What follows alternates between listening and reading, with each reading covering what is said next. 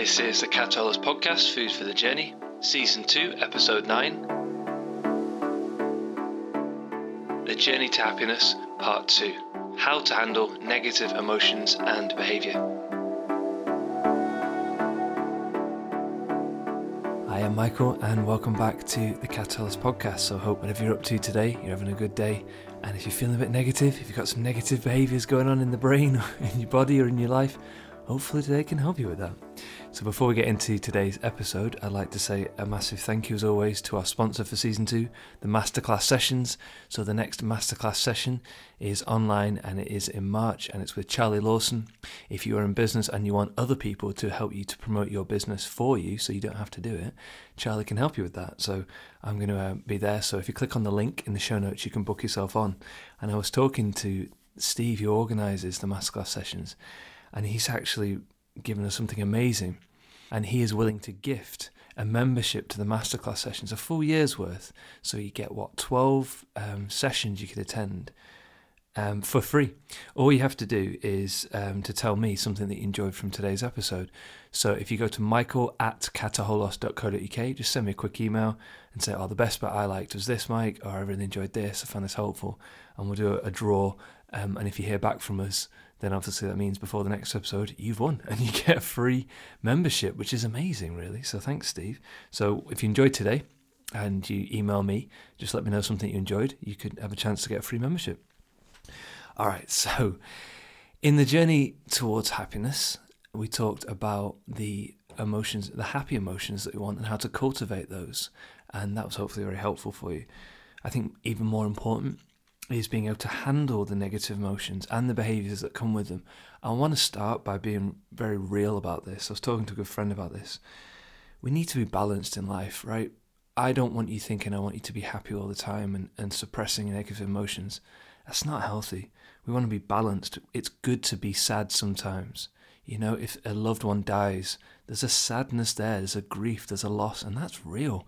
It's important to feel that. So today is not about how to hack or switch or suppress or change anything negative into a positive. I don't even like using negative and positive dichotomy, phrases. This is a negative emotion, it's a positive one. But we have to group them into something, don't we? Otherwise we'd have all these just random things. So it's okay to be sad. That's part of today. And so today's about helping you to handle these emotions, not to try and get rid of them or minimize them, but to know they're going to come. And there's nothing wrong with that. There's nothing wrong with you if you feel these emotions and behaviours. But the level of suffering, there's something we can do about that, because feeling bad and thinking in a bad way are one thing, but suffering with that all the time is something that maybe we can help you with. I'll give an example. Check out the Disney and Pixar film Inside Out. So in it, there are characters of different human emotions: joy, sadness, anger, fear, and disgust. And there's this character of joy, and she wants everybody to be joyful all the time. And then there's a character of sadness, and she's always sad. And there's just a brilliant interplay between joy and understanding that sometimes it's okay to be sad. So I really was moved by that film. It's all about emotional balance. It's really deep, so check it out, Inside Out. So in the last episode, we had Dr. Barbara Friedrichsen, who's a positive psychologist, and she helped us to understand that emotion is an embodied feeling. Remember that? So it is more than just a feeling. It might be a thought and a feeling, and it's something you feel in your body. You can't feel an emotion and the accompanying behaviour without being in a body, yeah? So it's an embodied feeling is how she suggests it. So the first thing, I want to give you 5 things for negative emotions and behaviour. The first thing is a model which she popularised in relation to how you experience an emotion and kind of 4 stages to it. So I'll tell you what the 4 stages are, and then we're going to look at recognising the power you have of choice at each stage and how they kind of work. So here we go. The first one is you have a circumstance, something outside of yourself. Okay, so something happens, yeah? The second stage is you have your appraisal of that, meaning what that means to you. So something happens, and then you think, okay, this means this. You then have changes in your body, in your face. You might feel different. You might have an urge to take action. So there's then a feeling and a change. And then you have a response, the action that you take. All right. So let's take an example of anxiety. You miss your train and your appraisal, your thought of that is, I'm never going to get home on time. So then you start to feel flushed in the face, butterflies in the tummy, And the response is, I need to sit down because I think I'm going to pass out. I'm having a panic attack. All right. Now, anxiety, fear, depression, anger, despair, a lot of these kind of negative emotions, I can recognize from personal experience these 4 stages. But the thing is, at each one of these, you have a choice. It's not like a domino where circumstance goes into appraisal goes into change goes into response, and you can't do anything about it. You can just watch yourself doing this. You have a choice at each stage. Okay, so I was suggesting pausing. So something happens, give yourself a sec before you then think, what does this mean? And after you've thought, what does this mean? Give yourself a sec. Give yourself a second. Pay attention to the body. And after the body changes, you can decide, okay, what am I going to do about it? So, for example, a lot of people talk about the link between fear and excitement. When you're fearful, a lot of the changes that go on in your body at stage 3 are very similar to changes when you're excited. Now, I'm not saying they are the same, but on a physical level, the experiences that you feel are quite similar. Now, interestingly, this doesn't work one way. I've noticed this. You could start with a response. You could start by doing something and then work backwards, and that leads to a change in your body, which then leads to you thinking differently, which then leads to something else. I'll give you an example. Anytime you engage in a behavior, that's a response. So when I go for a run, that's a response. That leads to physical changes in my body. I get oxytocin and noradrenaline and all these different chemicals flying around my body. That leads to me thinking about things that I was maybe struggling with a little bit differently. And that leads to me maybe then changing my circumstance. So recognize that in these 4 stages, when you feel a negative emotion, you have choice. When something happens, you have a choice. When you are deciding what that means to you, you have a choice. And even if it's just a pause, a brief pause, when your body's going through changes, you can choose to change that or to just be with it in that moment. And then you can choose your response. So just recognizing that, for me, that was massive when I realized it's not a domino effect. You can pause at each stage. So, when you feel fear because of a circumstance, what does that actually mean to you? What does it feel like in your body? What are you going to do about it? If you feel angry because something's happened, what does that mean to you? How does it feel in your body? What are you going to do? When you feel despair and you feel overwhelmed, why is that? What does it mean to you? How does it feel in your body, right? So it's understanding this rather than just, it's the worst thing in the world. It's not the worst thing in the world. It's an experience you're going through, a temporary experience. And this model can hopefully help you to see the different stages and to feel more empowered that even if you're just going through it, it's like once you go on a roller coaster, you can't get off. You're still on a roller coaster and you'll survive, and there's ups and downs, but you'll get off. Okay, so that's the first thing. The second thing, which is so helpful, I found this so helpful, and hopefully you do too. It's something I got from a man called Michael James Wong, and he is a meditation and mindfulness teacher. And he talks about being aware of the 4 paths of doubt. Now, if you're in business, even if you're not, especially if you're in business, so we've talked about this, your mental health, how you see things, your energy, it's everything. If you think things are great, you will make them that way. If you think it's all over, it's all over. So we've got to protect our peace of mind, right? And he talks about those 4 kind of mental states. We call them emotions and behaviors, but they're mainly, I'd say, emotions that are what he calls the 4 paths of doubt. And he uses the acronym, the number 4, FOUR. So fear, overthinking, uncertainty, and regret. So let's look at each one of those, right? So if you're fearful, that can be really painful, can't it? Are you overthinking? Have you just thought something to death and you paralyze yourself by overthinking about it? Are you dealing with some uncertainty and so because of that you're scared? Or are you regretting something from the past? And you feel bad about yourself, about somebody else. And often you might feel all 4 of those at once. And what I've noticed with myself is if I'm suffering with an emotional feeling or a behavior, I'll check myself and go, hang on a second, appraisal, like the first model. Am I overthinking? Am I feeling fear? Am I being uncertain? Am I regretting something? And chances are it's either 1, 2, 3, or all 4 of those things. And what I've recognized is if it's any one of those things, I'm not going to make a good decision, or it's often I've lost perspective on things. Because fear can lead to lack of perspective. Overthinking is lack of perspective. Uncertainty, you ain't got a clue what's going on. And regret, you're feeling bad about things. So, for example, say you feel one of those things, you think, okay, pay attention to that. But if you feel all 4, you might think, right, well, it's just those 4, and I'll just distract myself till I calm down. So recognizing that it's not the thing outside that's the problem, it might just be you feeling or thinking one of these 4. For me, that was really, really helpful. So you catch yourself. You say, am I being fearful? Am I overthinking? Am I dealing with uncertainty or regret? And if it's 1, 2, 3, or all 4 of those things, just catch yourself and say, okay, I might need to do something till this passes, yeah? I might need to distract myself until this passes. Oh, I'm just being fearful. Oh, I'm just dealing with uncertainty. Okay, doesn't actually mean anything's wrong. Oh, that's quite helpful. Just try it. Seriously, the 4 paths of doubt, absolutely fantastic. The third thing I wanted to help you in handling emotions and behaviours that are pretty negative is to talk about fear, because there's a lot of it around, right? At the moment, if you're in business, you're dealing with fear all the time. Fear about products, services, unhappy clients, complaints, logistical problems. You might have grievances and issues going on, politics in between with your workforce, COVID-related issues, hiring people, growth problems. A lot of I've written down when I was preparing for this, a lot of kind of fear comes from growth. You're growing to another level, you're expanding internationally, you're launching a new range, and you're pretty scared about that. So let's look at that. So I've mentioned her name before. It's a fantastic book. Please just read it. It's so good. Susan Jeffers, Feel the Fear and Do It Anyway. Does what it says on the tin. Now that might terrify you. And if it does, read the book. Because like any good book, you read it and you think, yeah, it's good that. But then you go back to it. And then you go back to it and you start underlining stuff and you start trying things out and you're like, oh, this stuff really works. Like if you listen to a musical song, you think that's quite good. But over time you think, no, actually this is amazing. So check out that book.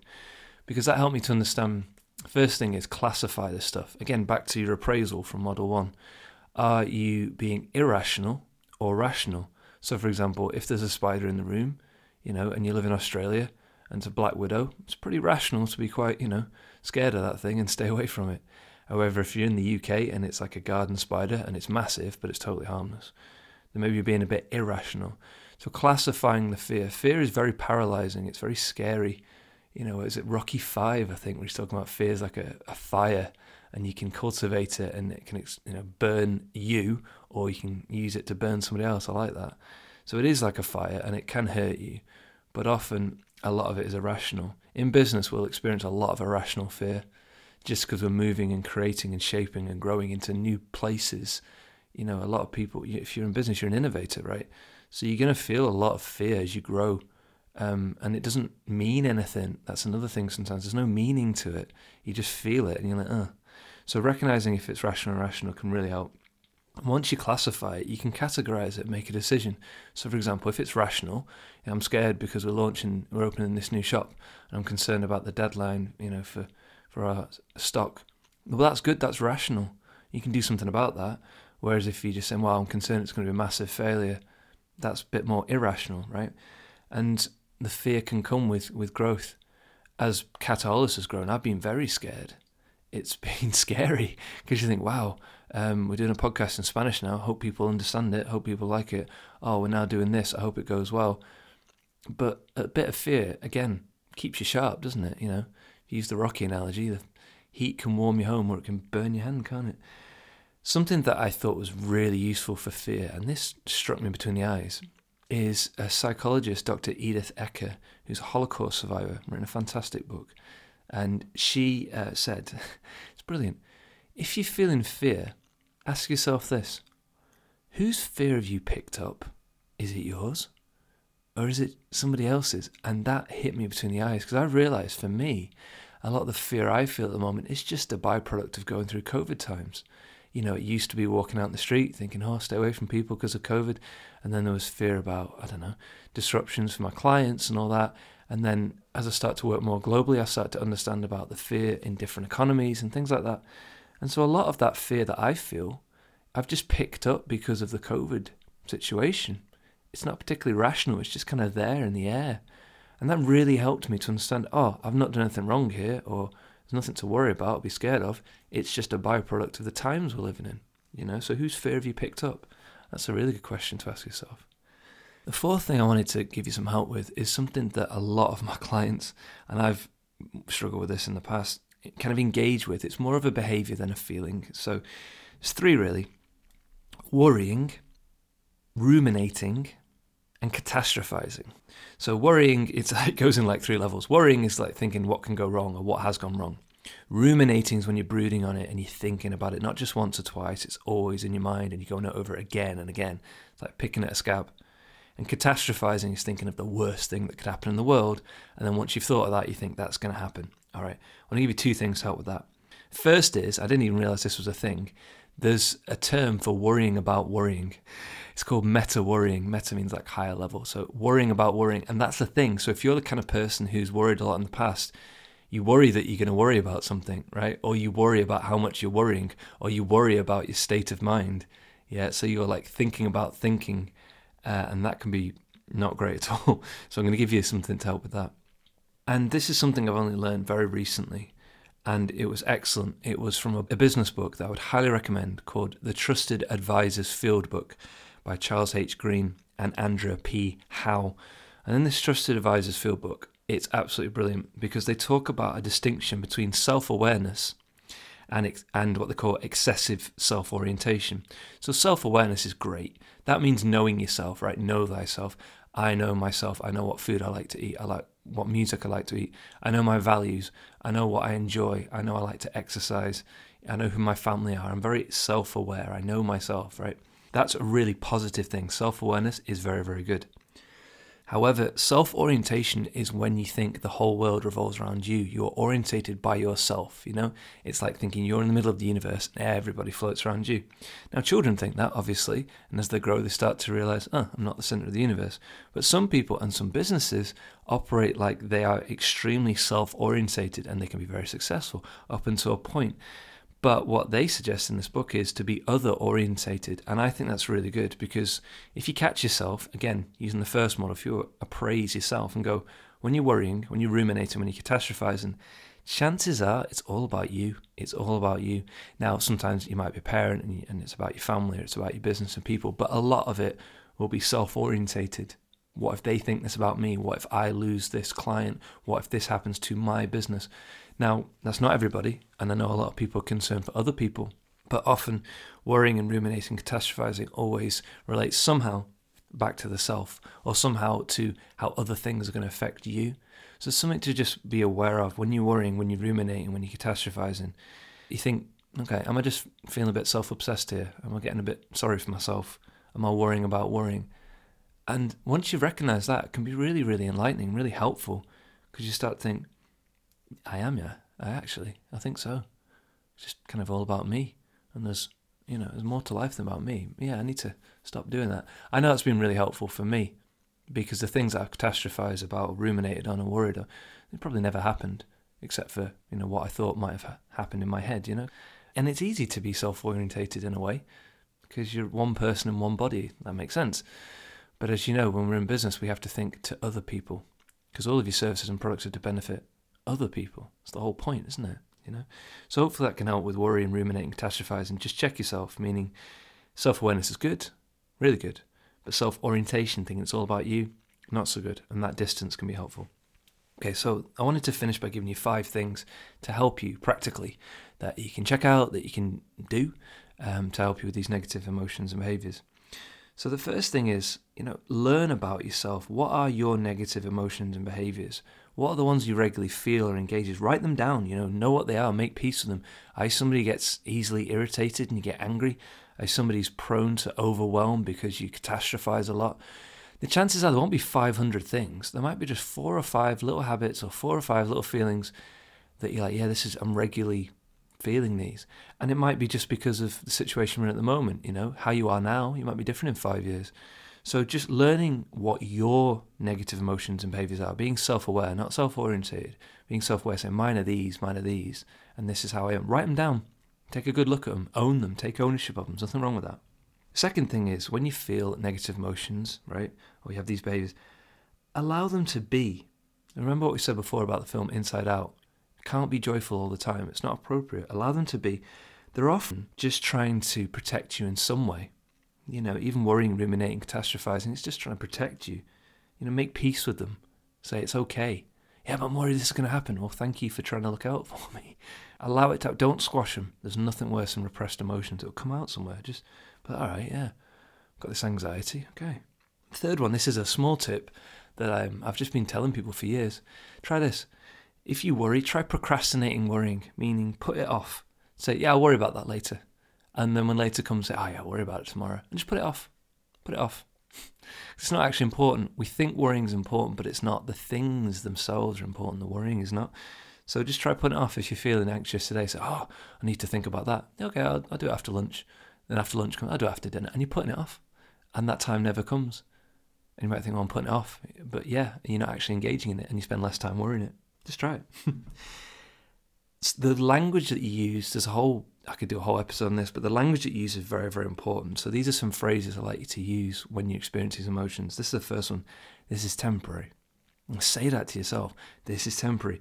This will pass. Hang on in there. Yeah. It's like when you're going through a storm, you just have to hang on in there. So it's temporary. It's going to pass. And say that to yourself, because there's a lot of fear when you're feeling these things. And this is something personal I've learned through speaking different languages. As I've been learning Spanish, right, without getting too technical, they have two different ways of saying to be. They have ser and tener. And you don't say I am, right? There's two different ways of saying that. Now, in English, we just have I am. Now, the problem with this is, if you say you are something, then are you that way forever? I am anxious. I am always anxious. Always? You know, in Spanish, they wouldn't do that. They'd suggest it's a temporary thing, an emotion. So just be aware of the language you use. So rather than saying, I'm anxious, try this. There's some anxiety with me at the moment. There's some fear come with me at the moment. Despair's here for a bit in my body. I can feel it. So rather than I am or I am always, say there's a bit of this today. There's some of this right now. And it creates that space, that distance. Yeah. Remember we said before, we're not self-orientated, we're self-aware. And the appraisal between the circumstance, the appraisal and the body and the response, there's a gap there. And you're saying, yeah, there's something here that's temporary and that'll pass. And the last thing, it's something really special I wanted to share with you. And it's one of my favourite poems from a 13th century Sufi mystic and Persian poet called Rumi. And to me, this has been really, really helpful. It's on my door in my bedroom, right? In understanding negative emotions, being at peace with negative emotions. Everything I've said today is pretty much summed up over 700 years ago by this man. And I'd like to read it to you. So it's called The Guest House. So if you like it, Google it. The Guest House. This being human is a guest house. Every morning a new arrival. A joy, a depression, a meanness. Some momentary awareness comes as an unexpected visitor. Welcome and entertain them all, even if they are a crowd of sorrows who violently sweep your house empty of its furniture. Still, treat each guest honourably. He may be clearing you out for some new delight. The dark thought, the shame, the malice. Meet them at the door laughing and invite them in. Be grateful for whatever comes, because each has been sent as a guide from beyond. It's good, isn't it? So guys, until we speak again, spend some time together, just remember two things. Firstly, just pick one thing from today. Watch the film Inside Out, read some Rumi poetry, try one of these things and the 5 things to help you. But even if you don't do any of that, just right now, just as you are, with negative emotions, worried, anything, somebody loves you very, very much. Take care and speak soon.